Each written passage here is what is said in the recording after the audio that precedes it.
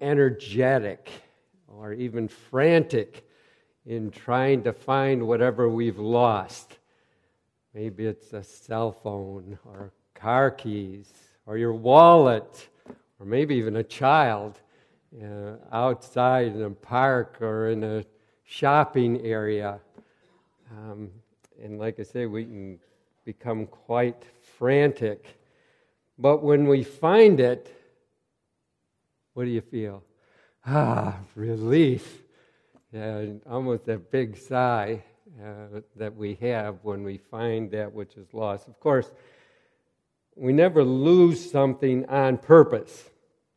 We set it down without thinking or walk away and do something else. I've gotten to the place where I tell myself, don't just set something down when you're moving through the house and because you're distracted with something else, because I won't remember where I put it.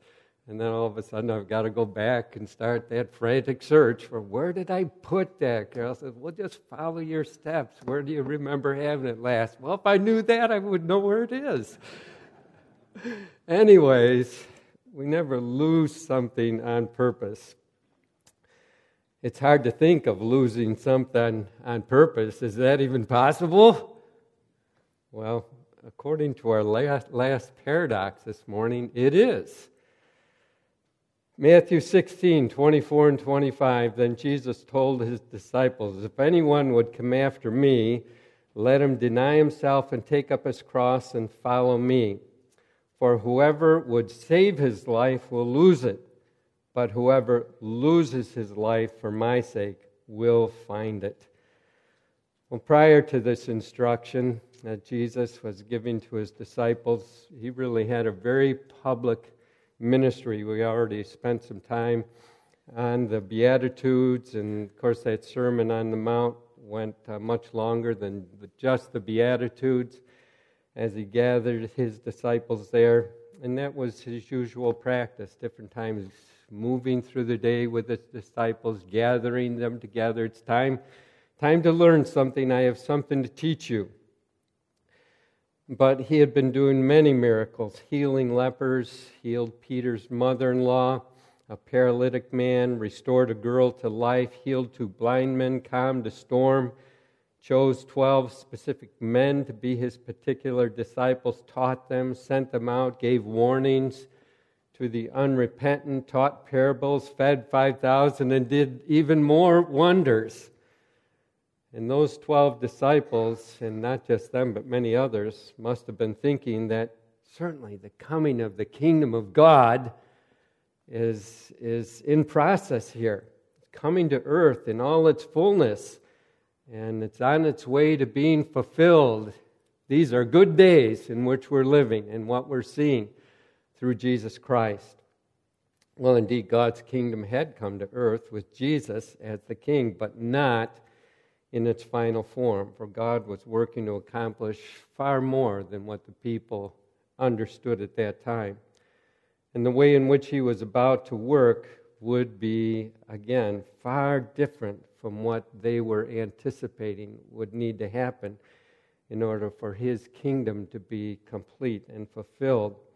So what we read in Matthew 16, even before these verses 24 and 25, but rather in verse 21, is Jesus revealing, opening up this package a little bit more, even reminding them and preparing them for this greater work that was to be done through him in order for sinners to repent and to believe in him and, as I've been saying, live distinctively different lives as members of the kingdom of Christ. So what is the foundation really for sacrificial living and losing one's life to find it? Well, all that begins with Jesus. Jesus is that foundation for sacrificial living. He must suffer and die and be raised again. Matthew 16:21. From that time, after Jesus had been doing all these wonders, from that time Jesus began to show his disciples that he must go to Jerusalem and suffer many things from the elders and the chief priests and scribes and be killed, and on the third day be raised. Well, this generated a bold objection from Peter, and we can understand the shock of hearing this information as we read of Peter's response to what Jesus just said. And I expect the other disciples there too were looking at each other in some confusion and alarm, because this is something that Jesus had said to them all. But we know how Peter is somewhat different than the others. As soon as he heard that, you can almost picture him grabbing Jesus by the arm, leading him aside and talking as he's taking him aside. And he says, Peter took him aside and began to rebuke him, saying, "Far be it from you, Lord, this shall never happen to you." Now, this is Peter who, in just some previous verses that I didn't read, had proclaimed that he believed Jesus is the Christ, the Son of the living God. And now he's quickly taking Jesus aside and rebuking him. Talk about a man who is passionate in his responses and his reactions. Well, this is Peter in full force here, correcting Jesus. "Far be it from you, Lord. God forbid it," is the idea. Imagine that. God forbid it. God forbid that this should happen or even come near you. And then Peter declares even more boldly, "This shall never happen to you." And again, we can understand Peter's good intentions here. Out of his love for Jesus, what a close relationship they had established, and his anticipation of everything that so many have been looking forward to come to pass. It's happening right now, and now you're confusing me here. This doesn't fit the agenda of what I have in mind. He loved Jesus and wasn't about to let anyone kill him. In fact, it was Peter that declared to Jesus that he would lay down his life for Jesus. And you remember in the garden, it was Jesus that took the sword, and he was still at it, trying to prevent anything from happening to Jesus, especially his death. Well, then comes Jesus' response to what just happened, and it's kind of a twofold response, or what he says is headed in two directions toward two individuals. For he turned and said to Peter, "Get behind me, Satan." Now that as well must have been a shock to Peter. But Jesus recognized something that was happening that Peter didn't. Satan was using this opportunity to tempt Jesus to turn from the path that he needed to take to accomplish the greater work that God had established, the Father had established for him to do. He came not to be served, but to serve and to give his life, to lay down his life as a ransom for many, to give his life as that ransom for those who would hear the gospel, believe it, be united to Christ, and become members of the kingdom of Christ. And this was not the first time Satan's attempts to tempt Jesus to avoid going to the cross. You're familiar, Matthew 4, we read of how Satan tempted Jesus in the wilderness. Again, Satan's attempts were trying to get Jesus to take an easier way at this time to become king. Why take the way of the cross? You have all kinds of power. Well, you can turn these rocks into bread. Or you have all authority even to call the angels to do your bidding. You don't need to turn and go to the cross.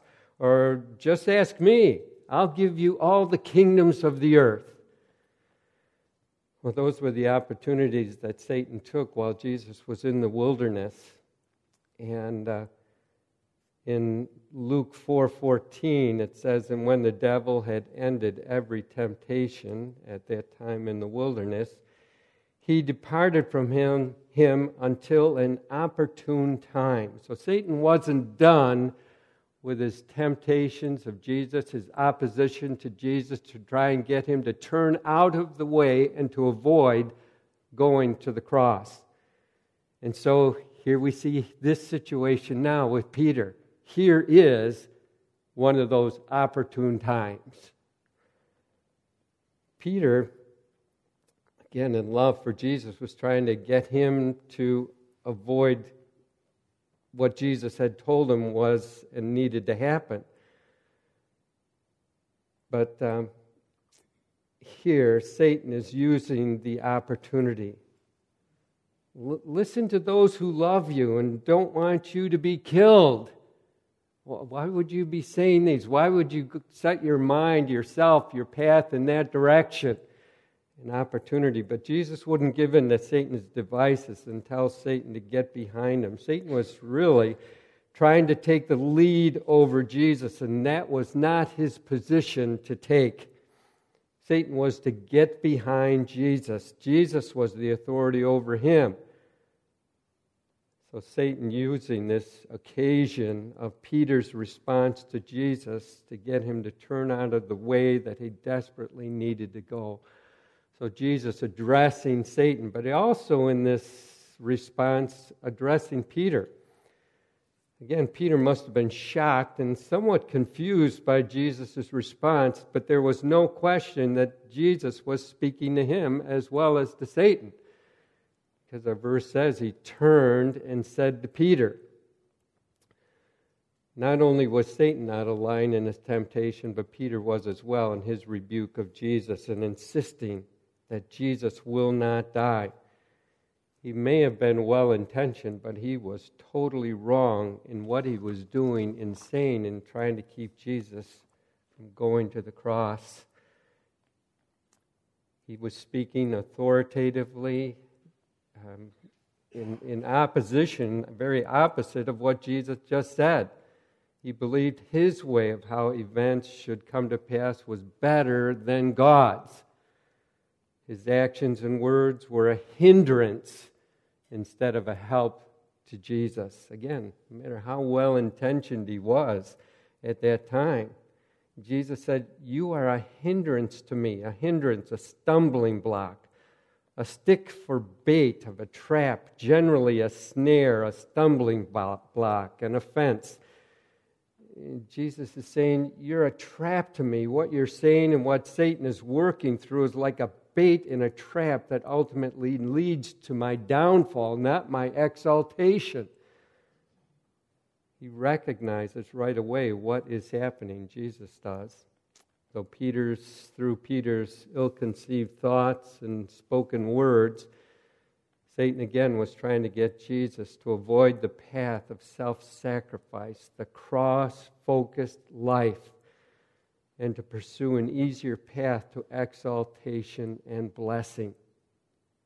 Jesus said to Peter, to Satan, "You're a hindrance to me." Well, why did this come from Peter, these words that he spoke? Well, Jesus hits the nail on the head and identifies that Peter is speaking out of worldly thinking. He says, "For you are not setting your mind on the things of God, but on the things of man." So Jesus is revealing to Peter something he needed to know about himself that he obviously didn't recognize, and he was just speaking, reacting without truly thinking of what he was saying and what he was doing. You're not looking at things from God's point of view. Your words and actions indicate you have not set your mind in the right direction. Instead, Peter's mind was set on the things of man. His words and actions came as a result of having thoughts that were turned from God and His wisdom, what Jesus had just spoken, to the kind of thinking that would be more characteristic of a man certainly unaffiliated with God, a man unaware of or completely disregarding God's infinite knowledge and wisdom of what His plan and what He had planned, in this case, for Jesus Christ. And Peter's reaction, maybe some high-mindedness, self-centeredness, hastiness, immaturity, His way of thinking was set in the direction that was contrary to God and His ways, and thus Peter's words and actions were in opposition to God and His ways, and thus a hindrance to Jesus and what He was sent to do. But not only were His words a hindrance to Jesus, but when you think of it more, Peter's worldly thinking and his actions and what he was sent to were actually against not only what Jesus needed to do, but also what was good for Peter in the present, but also his eternal well-being. If Jesus never went to the cross, as was Peter's plan, Peter and many others would never know the saving grace of God, but instead would have to suffer the wages of their own sin, which is eternal damnation in hell. So obviously a hindrance to what Jesus needed to do, but would be a hindrance to what Jesus was going to be doing on Peter's behalf and many others. So Peter's objection was a hindrance to Jesus, but also a hindrance to Peter. Wasn't thinking, wasn't realizing, and isn't that the way it is many times for us? We have this initial reaction out of worldly thinking that, no, this is best for me, but in reality it's not.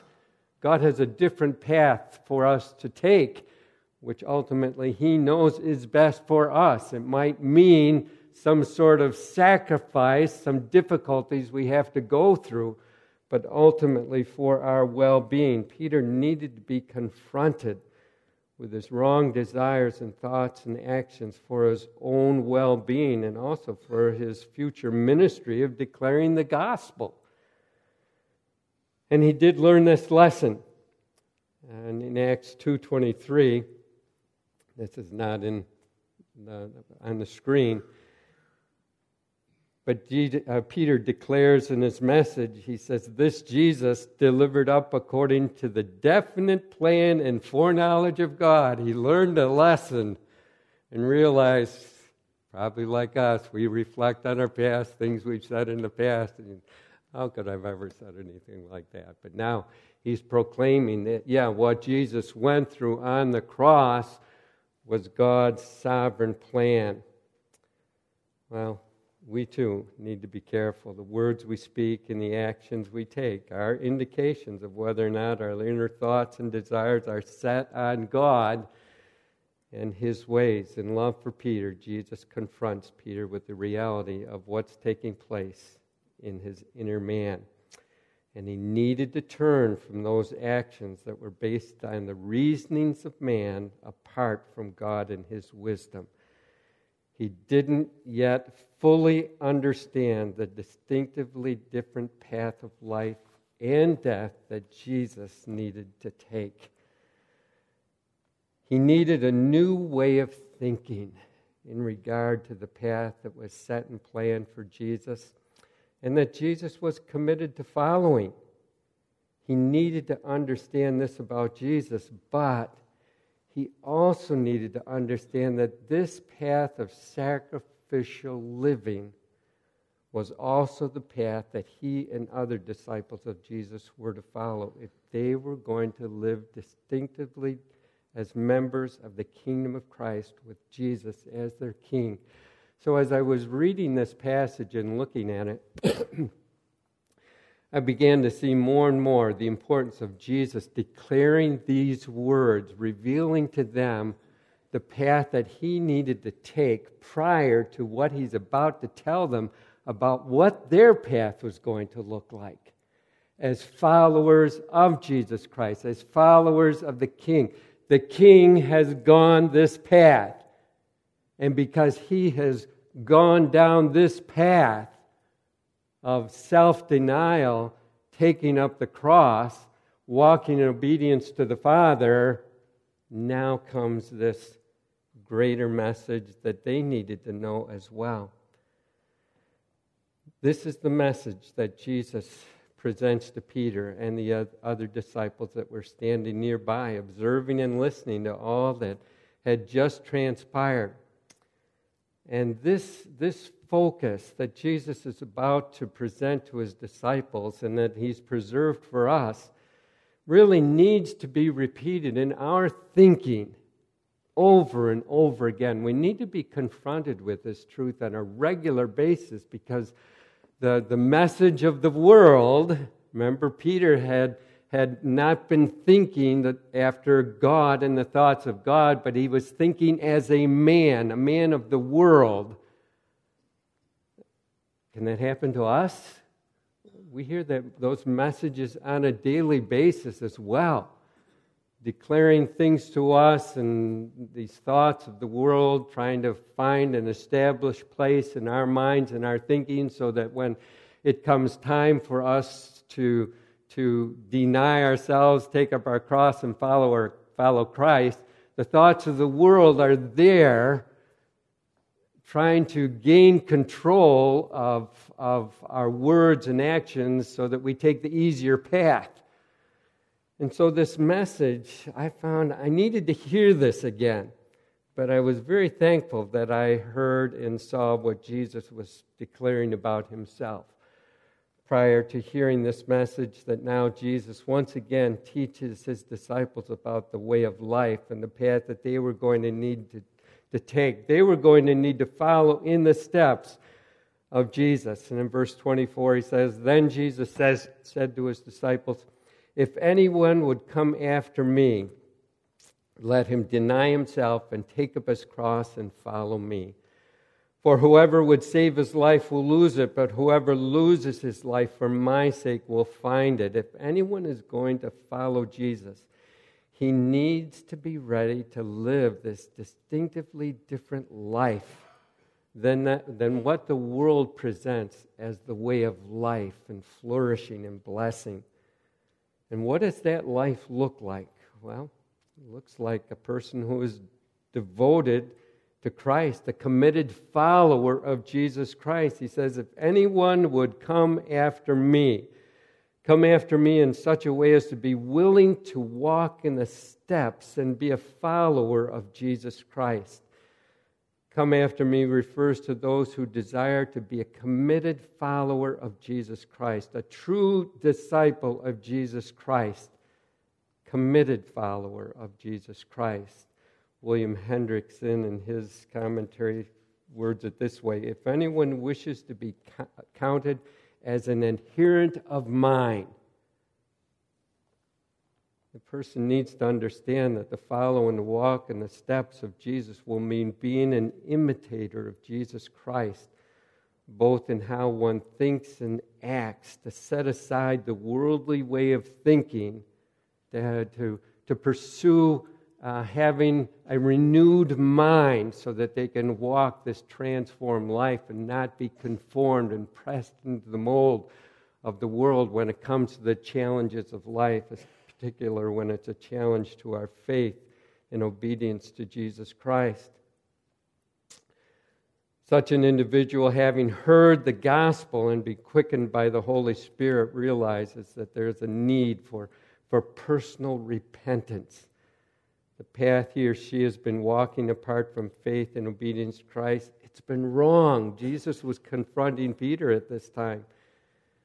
And he's confronting all of us. He's confronted all of us by the work of his Spirit through his word prior to our salvation. We need to be followers of Jesus Christ like a lamb follows the shepherd. Peter had reversed the roles when he rebuked Jesus. Peter needed to get back in his position as a follower of Jesus. And such a walk first involves denial of self, to disown, repudiate, deny utterly, strongly reject, to affirm that one has no acquaintance or connection with himself, his sinful self, like Peter did when he denied Jesus. This is the idea of what denial means. He denied any connection or knowledge of Jesus Christ. When confronted, he says, "I do not know this man of whom you speak." So the Christian denies the sinful self, the thoughts and actions when he's presented with that temptation.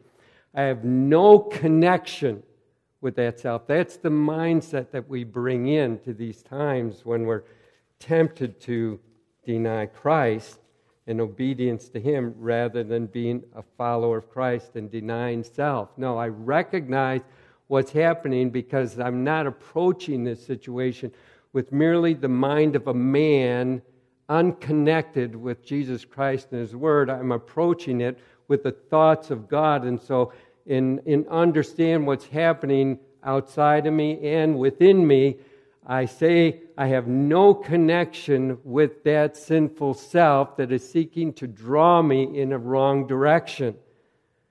When any ungodly thought comes to mind, he or she is tempted to act in some ungodly way instead of disowning Christ.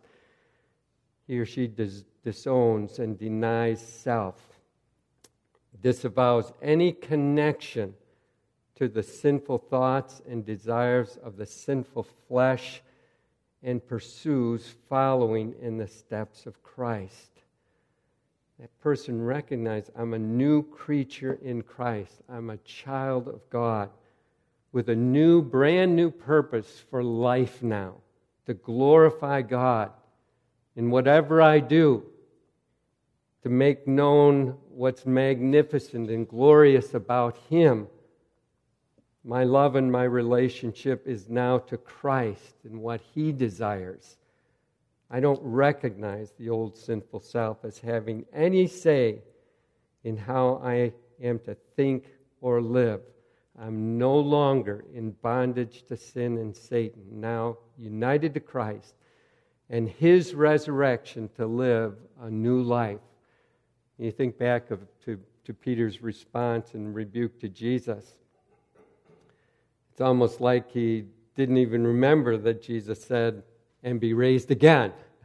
All Peter heard was the suffering and dying part, and he reacted against that. Well, we need to remember the full package. Peter wrote something similar to what Jesus is declaring to Peter. He wrote, "Beloved, I urge you as sojourners and exiles to abstain from the passions of the flesh, which wage war against your soul." So you're denying the self, disowning the self. You're abstaining from the flesh, which is waging this war against your soul. Again, that's the whole idea. If I know and I recognize what's going on here, and it's not for my good to give in, the flesh is actually waging a war against my soul. Paul also wrote to the Christians in the church of Colossae with similar instructions. Put to death, therefore, what is earthly in you: sexual immorality, impurity, passion, evil desire, and covetousness, which is idolatry. On account of these, the wrath of God is coming. In these you too once walked when you were living in them. So he's showing them the past and how these have no legitimate relationship to you now, so that you would give yourself over to those thoughts and those evil desires. He says, but now you must put them all away. Disown them completely. Anger, wrath, malice, slander, obscene talk from your mouth. Do not lie to one another, seeing that you have put off the old self with its practices, and have put on the new self, which is being renewed in knowledge after the image of its Creator. So you're taking on a new way of life, both in your inner man and outer man. And so you can now deny the old sinful self and have nothing to do with that. And that's the kind of thinking we bring to our minds as we're in those situations. And then many times we find ourselves thinking the opposite. Oh, it's so hard. It is hard. I just can't. Yes, you can. We can walk in newness of life. Well, denial of the self, saying no, refusing to give your mind over to sinful thoughts and your body to sinful words and actions. We're denying that. But following Jesus means also to take up your cross. What does that mean? Well, first of all, it's a willing act. This is a willing act done by the individual who loves Jesus and has confessed Him as Lord. The individual who's not willing to take up his cross isn't following in the steps of Jesus. For Jesus willingly went to the cross. Yes, He wrestled in the garden as He reflected on what was going to be included in Him taking up the cross. But He said, "Not as I will, but as you will," to the Father. Ephesians 5, Paul writes that Jesus loved the church and gave Himself up. That's a willing surrender. He gave Himself up for her. He wasn't forced to go to the cross. A true follower of Jesus loves Him and willingly takes up his cross and follows Jesus. John Piper writes of what this means as well. Be willing, without murmuring or God criticism or cowardice, to be opposed, to be shamed, to suffer, and to die, all for your allegiance to Him. Or to go to the heart of the matter, to take up your cross meant to treasure Jesus more than we treasure human approval, honor, comfort, and life.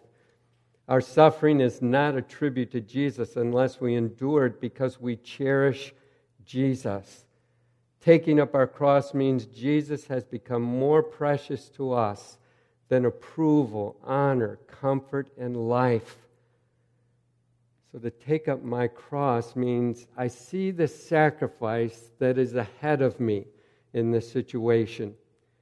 And I deny the sinful self and choose to follow Jesus in this situation. I realize that I could experience opposition from others. It could be that people will speak in such a way as to bring shame upon me. I may experience suffering of some kind, maybe a loss of a job or a relationship. To some people, even today, it still means to the point of death. But the one who has decided to be a follower of Jesus Christ is committed by God's grace and help to follow Jesus.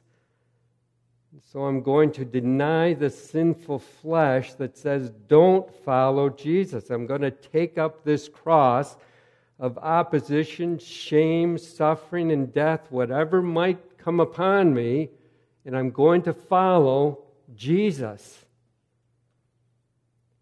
And I can respond this way. I can deny myself and take up my cross, the sacrifice. Why? Because Jesus led the way and denied Himself. Not my will, but thine be done. He said, I always do the will of the Father. He went to the cross and did the will of the Father.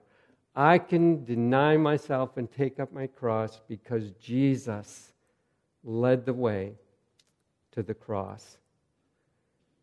In following Jesus, one doesn't lose his life, but actually finds it. There's the paradox. And this is the next point that Jesus makes with His disciples. Whoever would save his life will lose it, but whoever loses his life for my sake will find it. So we're seeing the great contrast of choices here. And again, this is what we bring to bear in our minds when we're in those situations. When the flesh and worldly thinking that still abides within our minds is trying to get us to go in a way that is contrary to following Jesus Christ and His counsel from His Word, we're understanding the cost that will be involved in doing that. For me to save myself from this sacrifice that's out there, it's actually going to cost me my life. That's what Peter was trying to do with Jesus when he said, far be it from you, Lord, this shall never happen to you. He's trying to save Jesus' life. Well, going to Jerusalem, suffering and dying, Peter was saying, that's not the right way. You need to save your life from such suffering and dying. And if you won't, I will. I'll do everything I can to keep you from dying. And if Jesus had followed that path, it wouldn't have resulted in the glorious life of resurrection and the shared glory with the Father for himself and all who believe and follow him. It would have resulted in loss of life. And so it is with us. We think back to our unconverted state, or maybe there's someone here this morning yet unconverted. The person who wants to save his life, wants to preserve his way of life apart from Christ. The individual thinks his or her life is fine apart from Jesus. Thinking, I need to be the ruler of my own life. I'm the best judge of what is best for me. I'll determine the times of my life, and I'm not ready to come to Christ right now. Trying to save my life, what I understand and comprehend is the good life. If I come to Christ, I have to give all that up. I'm happy with my life as it is, and I'm not going to change. And Jesus says the result of such thinking and living is that he or she will lose his life. Every day that goes by in rejection of Jesus and obedience to him, the person is losing the joy of living life as God designed it to be lived in relationship with him. Losing his life, thinking that they're finding it and preserving it. And if that continues under the person's physical death, then the individual goes and loses eternal life with Jesus, and instead receives the wages of his or her sinful choices in eternal death and hell. What profit is there in that? In fact, that's the point Jesus makes in the next verses. We're not going on to those verses, but he says, for what will it profit a man if he gains the whole world but forfeits his soul? See, the understanding of Jesus and what the reality is about every individual, what is of highest importance is the person's life, their very soul of man. And that's the point Jesus is getting to. You're willing to put yourself in the position of gaining the whole world. And in doing so, you would forfeit your soul. And it's a question with an understood answer. There is no profit in that. It's an extremely bad investment. There's eternal loss of life without God and Jesus Christ. It's a bad investment. Well, after conversion, even after one's conversion to Christ, the individual still faces a situation in which he or she has to decide, am I going to seek to save my life in this situation and in reality lose it? The question for the Christian is, am I going to avoid the cross-focused life and instead give in to temptation and the sinful flesh? I want to follow Jesus, but in this case it might cost me. Maybe the esteem of others, acceptance in this group, maybe my job, my own ongoing relationship, maybe even with my children or spouse, my present level of lifestyle that I want that's important to me. When seeking to save something the sinful flesh holds up as greater than following Jesus Christ and obedience to Christ, you're losing out on the greater joy of suffering as Jesus did, and the joy that comes from obedience to him. Jesus said, the writer of Hebrews said, the joy that was set before him, he endured the cross, despised the shame, and is seated at the right hand of the Father. The one who saves his life will lose it. For us as Christians, when those times come, looks real attractive to avoid the cross, the time of suffering, something what we must give up. How am I going to live without that? You lose it, your life, the joy that comes in taking up your cross and following Jesus if you choose to go the easy way. Jesus says, but if you lose your life for Christ's sake, then you'll find it. But whoever loses his life for my sake will find it. For the unbeliever, the unconverted, the message is repent. Confess Jesus as Lord instead of yourself. Commit to following Jesus Christ and not yourself. Jesus offered that invitation here again in Matthew. Come to me, all who labor and are heavy laden. I'll give you rest. Take my yoke upon you and learn from me, for I'm gentle and lowly in heart. And you'll find rest for your souls. See that? You still may have to go through some suffering and death in this world, but your soul will be preserved. You'll find rest for your soul, even in this world, in this time of difficulty, but then especially eternally. And for the converted individual who's tempted to sin, deny the sinful self. Lose your life for Christ's sake. You turn from the sinful self that wants to express itself in love for Christ and that He would be glorified in your life. You choose to walk in obedience to Him. You choose the path of true righteousness and holiness, even if it means sacrificing something in the process. You say to the sinful self, you're not in charge any longer. I love Jesus more than human approval, honor, comfort, and life. So I'm ready to endure opposition, shame, suffering, and death. There's more gain in following Jesus, even with suffering, than there is in walking away from Him, even with 10,000 earthly benefits. That's the way the new self talks and walks. Whoever loses his life for my sake will find it. Our time is gone, but when we think of this whole matter of denying yourself, taking up your cross and following Jesus, now you've got to put some practical understanding to that. How are you going to do that? How do you prepare yourself to do that? Well, certainly you need to be a person who's in prayer for wisdom. It's in the same James chapter 1. Praying for wisdom as you move through these trials, grace and mercy for one another. And I just have to quickly run through these. Be in God's Word. That's where you need that renewed mind so that you're not entering these times thinking like a man.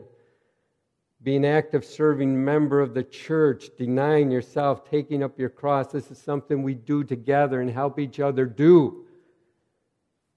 We set our minds on things above, meditating on God's Word, listening to good, godly music, seeking first the kingdom of God and His righteousness, examining how do I use my time, my energy, my money, and actively and practically loving God and others over yourself.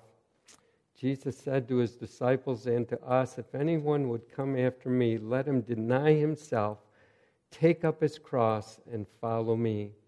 For whoever would save his life will lose it, but whoever loses his life for my sake will find it. I trust that's the path you're on this morning, finding the fullness of life for your soul in Jesus Christ. Let's pray.